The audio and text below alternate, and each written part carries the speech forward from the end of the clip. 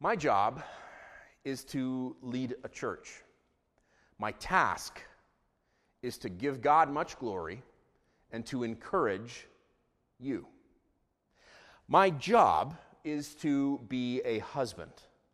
My task is to make sure that my wife feels loved.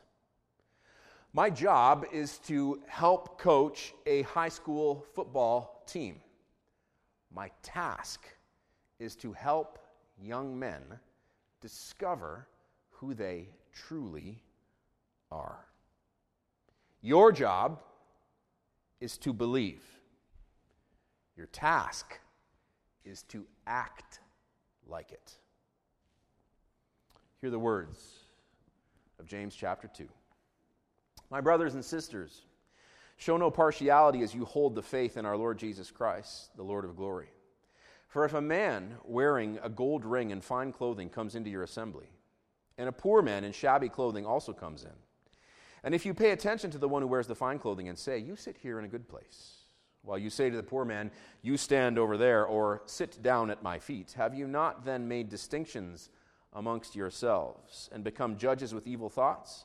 Listen, my beloved brothers and sisters, has not God chosen those who are poor in the world to be rich in faith and heirs of the kingdom which he has promised to those who love him? But you have dishonored the poor man. Are not the rich the ones who oppress you and the ones who drag you into court? Are not they the ones who blaspheme the honorable name by which you were called?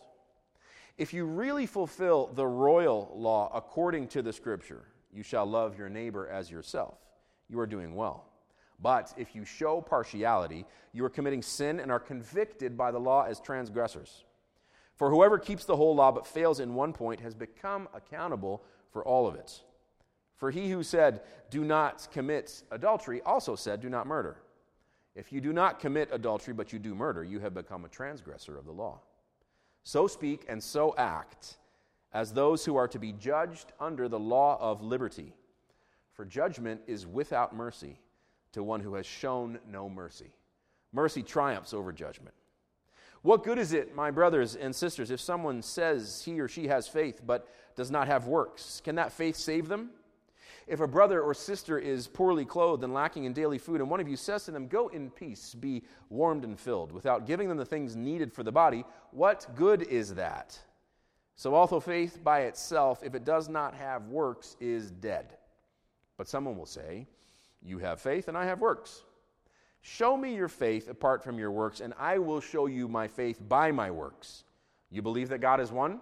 You do well. Even the demons believe, and they tremble. Do you want to be shown, you foolish person, that faith apart from works is useless? Was not Abraham our father justified by works when he offered up his son Isaac on the altar?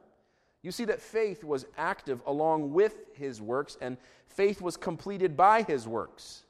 And the scripture was fulfilled that says, Abraham believed God, and it was counted to him as righteousness, and he was called a friend of God. You see that a person is justified by works, and not by faith alone. And in the same way, was not also Rahab the prostitute justified by works when she received the messengers and sent them out by another way? For as the body apart from the spirit is dead, so also faith apart from works is dead. Boy, it was hard to zone in on one particular section of James chapter 2 for you this week, but I'm trying to preach shorter sermons, and so I am required to focus not on the entire chapter, but just on one particular section, as I'm sure you know from having read James 2, or perhaps if you've heard it today for the first time, you realize this is a very, very rich chapter. I look forward to the day when I can preach through entire chapters again, but today is not that day. We are in Connect to the Source, 10 weeks of practical and poetic wisdom for living from James and 1 John. I'm playing biblical ping pong between the two books, James one week, 1 John the next week. My hope here is to help connect you to Jesus, to help you navigate this season in the valley. The big idea for this week, week 3, is this: prove it. Real faith requires action. Real faith requires action. So let me say again what I said off the top. Your job is to believe. Your task is to act like it. going to show you 7 ways today to actively connect to the source. All right, so if that's your task, to act like you believe, I'm going to give you 7 ways that you can actively connect to the source. First way you can do this, you can actively connect to the source by recognizing that the ripple effect is real. You can recognize that the ripple effect is real. I get this out of verse 23. And the scripture was fulfilled. What's interesting here is that James, who we met 2 weeks ago, the brother of Jesus, the pastor of the church in Jerusalem, who is writing here about Abraham approximately 2,000 years removed from the life of Abraham. Think about how long that is. That's like us writing today about the life of Jesus. Okay, it's that same distance. It's a very long time. Think about how much our world has changed in the last 2,000 years. And then imagine how much the world must have changed from when James was writing back to the days of Abraham, the days about which he was writing. 2,000 years is a very long time. And what James, in effect, is saying here is that God's promises to Abraham came true. You could read it that way, and the scripture was fulfilled, or put in today's vernacular, and God's promises to Abraham came true. What I find interesting and inspiring about this is that you can bet that Abraham, during his lifetime, had no idea that God's promises to him were coming true. Jenny read for you off the top of today's service out of Hebrews chapter 11, and I want to revisit it here for a second, focusing on verse 13 through verse 16. Speaking here about the heroes of the biblical faith. All these heroes, so all of the heroes that appear in Hebrews chapter 11, all these heroes, these all died in faith, not having received the things promised, but having seen them and greeted them from afar, and having acknowledged that they were strangers and sojourners on the earth. For people who speak thus make it clear that they are seeking a homeland. If they'd been thinking about that land from which they had gone out, they would have had opportunity to return. But as it is, receive it, they desire a better country. That is a heavenly one. Therefore, God is not ashamed to be called their God, for he has prepared for them a city. These all died in faith, not having received the promises. Let's think for a minute here about the ripple effect of Abraham's life.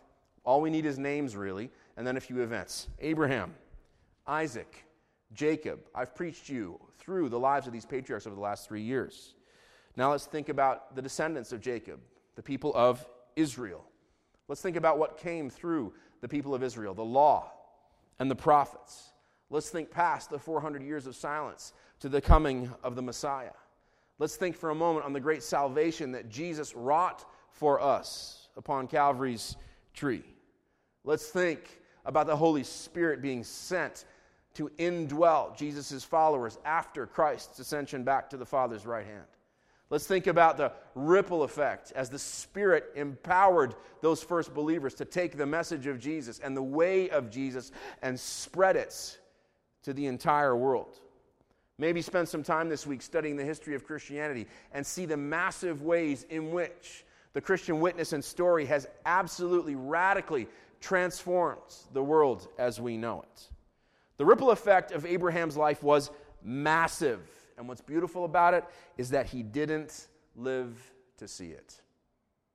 Okay? His life had a massive effect on the world, and he had no idea. Yes, God promised it to him, and he believed God, and God accounted that to him as righteousness, but he never saw it. He never saw it. If you want to actively connect to the source this week, live like Abraham. Live this week as if your life is having a massive ripple effect. Even if you can't see it, I bet that will give you courage in the midst of your plain days. I bet that will give you inspiration in the midst of troubled times. If you ever find yourself feeling like I sometimes feel like I have wasted my life, believe like Abraham believed, and think of yourself as if your life is like Abraham's life, having a massive ripple effect, even though you may not see it. And point number 2, buy into this established, ancient, objective, supernaturally inspired, historically proven story that you have been caught up in. I get this out of verse 23. And the Scripture was fulfilled. I want you to note here that the Scripture is the authority upon which James is building his worldview. And the Scripture was fulfilled. This leads me to ask you, what authority are you building your life on? There is no such thing as somebody who's building their life on no authority whatsoever. Even somebody who thinks they are building their life upon no authority is ultimately building their life upon their own authority. You've met Mike, the beer hockey league dude, who is an authority on anything and everything. He knows about politics, he knows about beer, he knows about hockey, he knows about stocks, he knows about social causes, he's got an opinion on everything, and it's very clear to tell from 5 minutes talking to him that he considers himself the final authority on everything. Okay, most of the people you know who do not acknowledge the authority of the Bible are living under their own authority. Everybody is living under authority of some kind. So you need to pick which. You're going to live under Mike, the beer league hockey guy's authority, or, like me, are you going to learn to live under the authority of the most storied, historically rooted, beloved, culture-shaping text in human history? I don't know about you, but I am going to live under the authority of the Bible. And for each one of us who says that, it behooves us, the moment we say it, to hear a little voice in our head reminding us to get to know our Bibles better. Because wouldn't it be a foolish thing to say, I'm seeking to live under the authority of this book, and to not know it very well? You don't have to dig very far to discover that there is a huge problem in the North American church when it comes to biblical illiteracy. The average church-going person, you know, barely reads their Bible at all. The average church-going person, you know, barely studies their Bible at all. And here's the real shame about that. In not studying the Bible, you are neglecting the greatest resource in existence for getting to know the God of the universe. It's right there. It's assembled, it's collected, it's organized, it's been researched and studied and interpreted. If you buy a good study Bible, half of the text, as you can see in mine, is interpretation. So this half is the text, this half is interpretation. This half is the text, this half is interpretation. It's all there for the having. But so many of us spend so little time in the Bible. I want to encourage you to get to know your Bible so well that you unconsciously begin acting like it. This is when Bible knowledge becomes beautiful. Not so that you can use it as a weapon to win arguments, not so you can use it as a tool to talk people into corners, but so that God can use it as a means of grace to bend your will to His. So that God can use it as a means of grace to bend the habits of your life to His way. But if you do not study the Bible, if you do not study the Scriptures, you will not find yourself able to unconsciously begin acting like it. The third thing you can do as you actively seek to connect to the source is you can learn to trust God's pattern of promise as revealed in the biblical story. Something fun that will happen as you begin studying the Bible, you will get to know what God is like.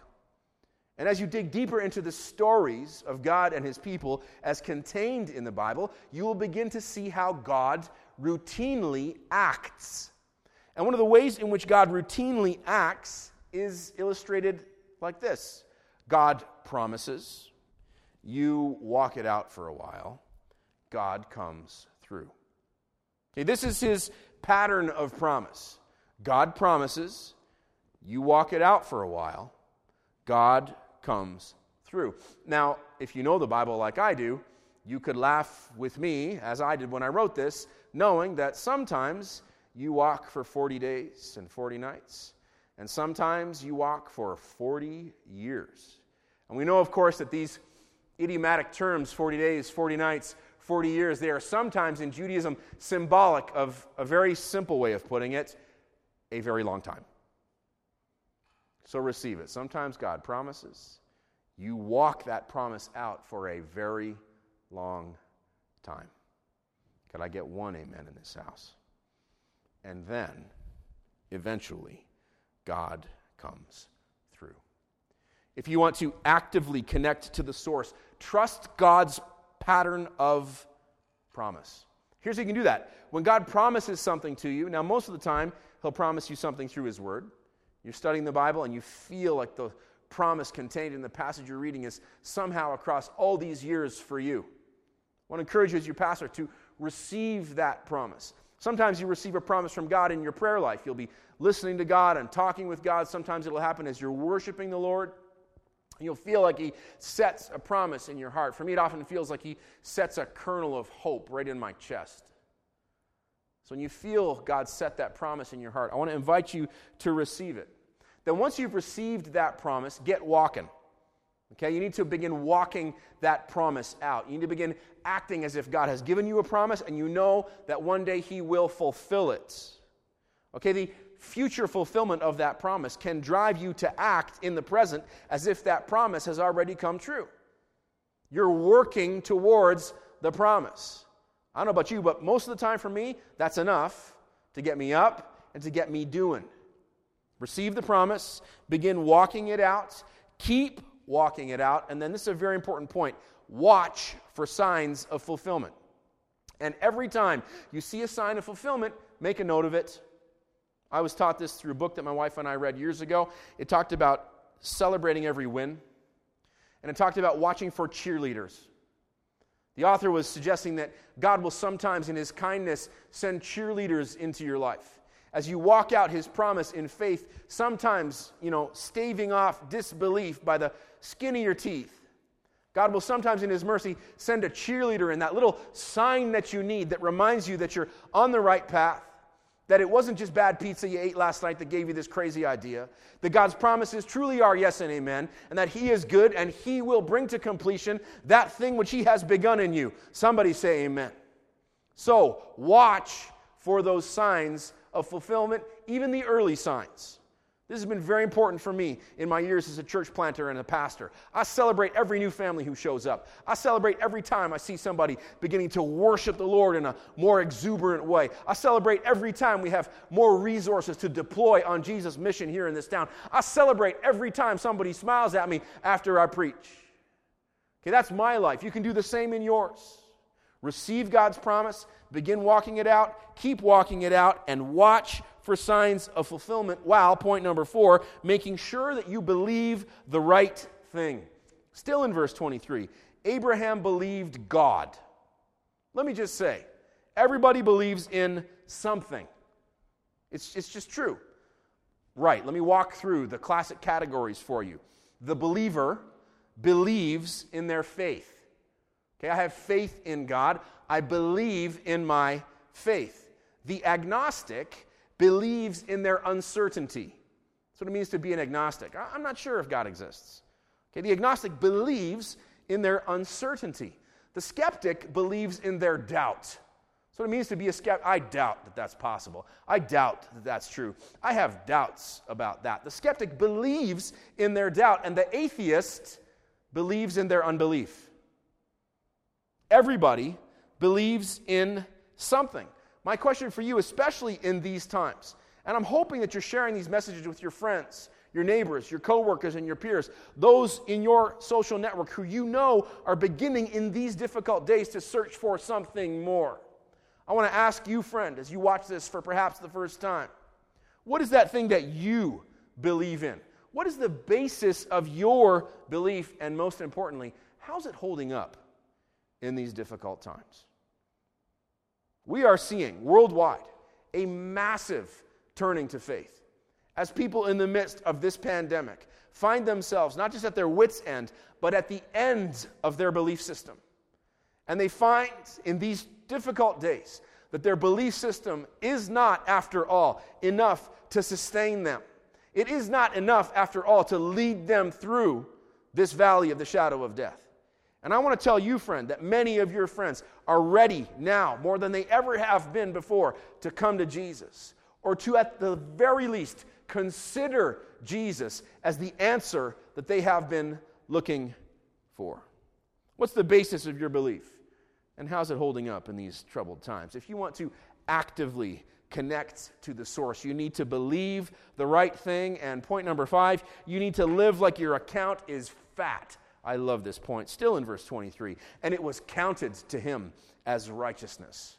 Counted here means credited, counted, imputed. And this is what Jesus does for you. My favorite description of what Jesus accomplished on his cross is from C.S. Lewis, the greatest Christian writer in modern history. He talks about what's happening as Jesus hangs on the cross, as God the Son pays the penalty for your sin and mine.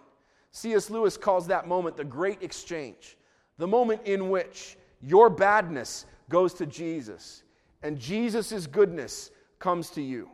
Put another way, in that moment at the cross, Jesus' goodness, his righteousness is credited to your account. It is imputed to you.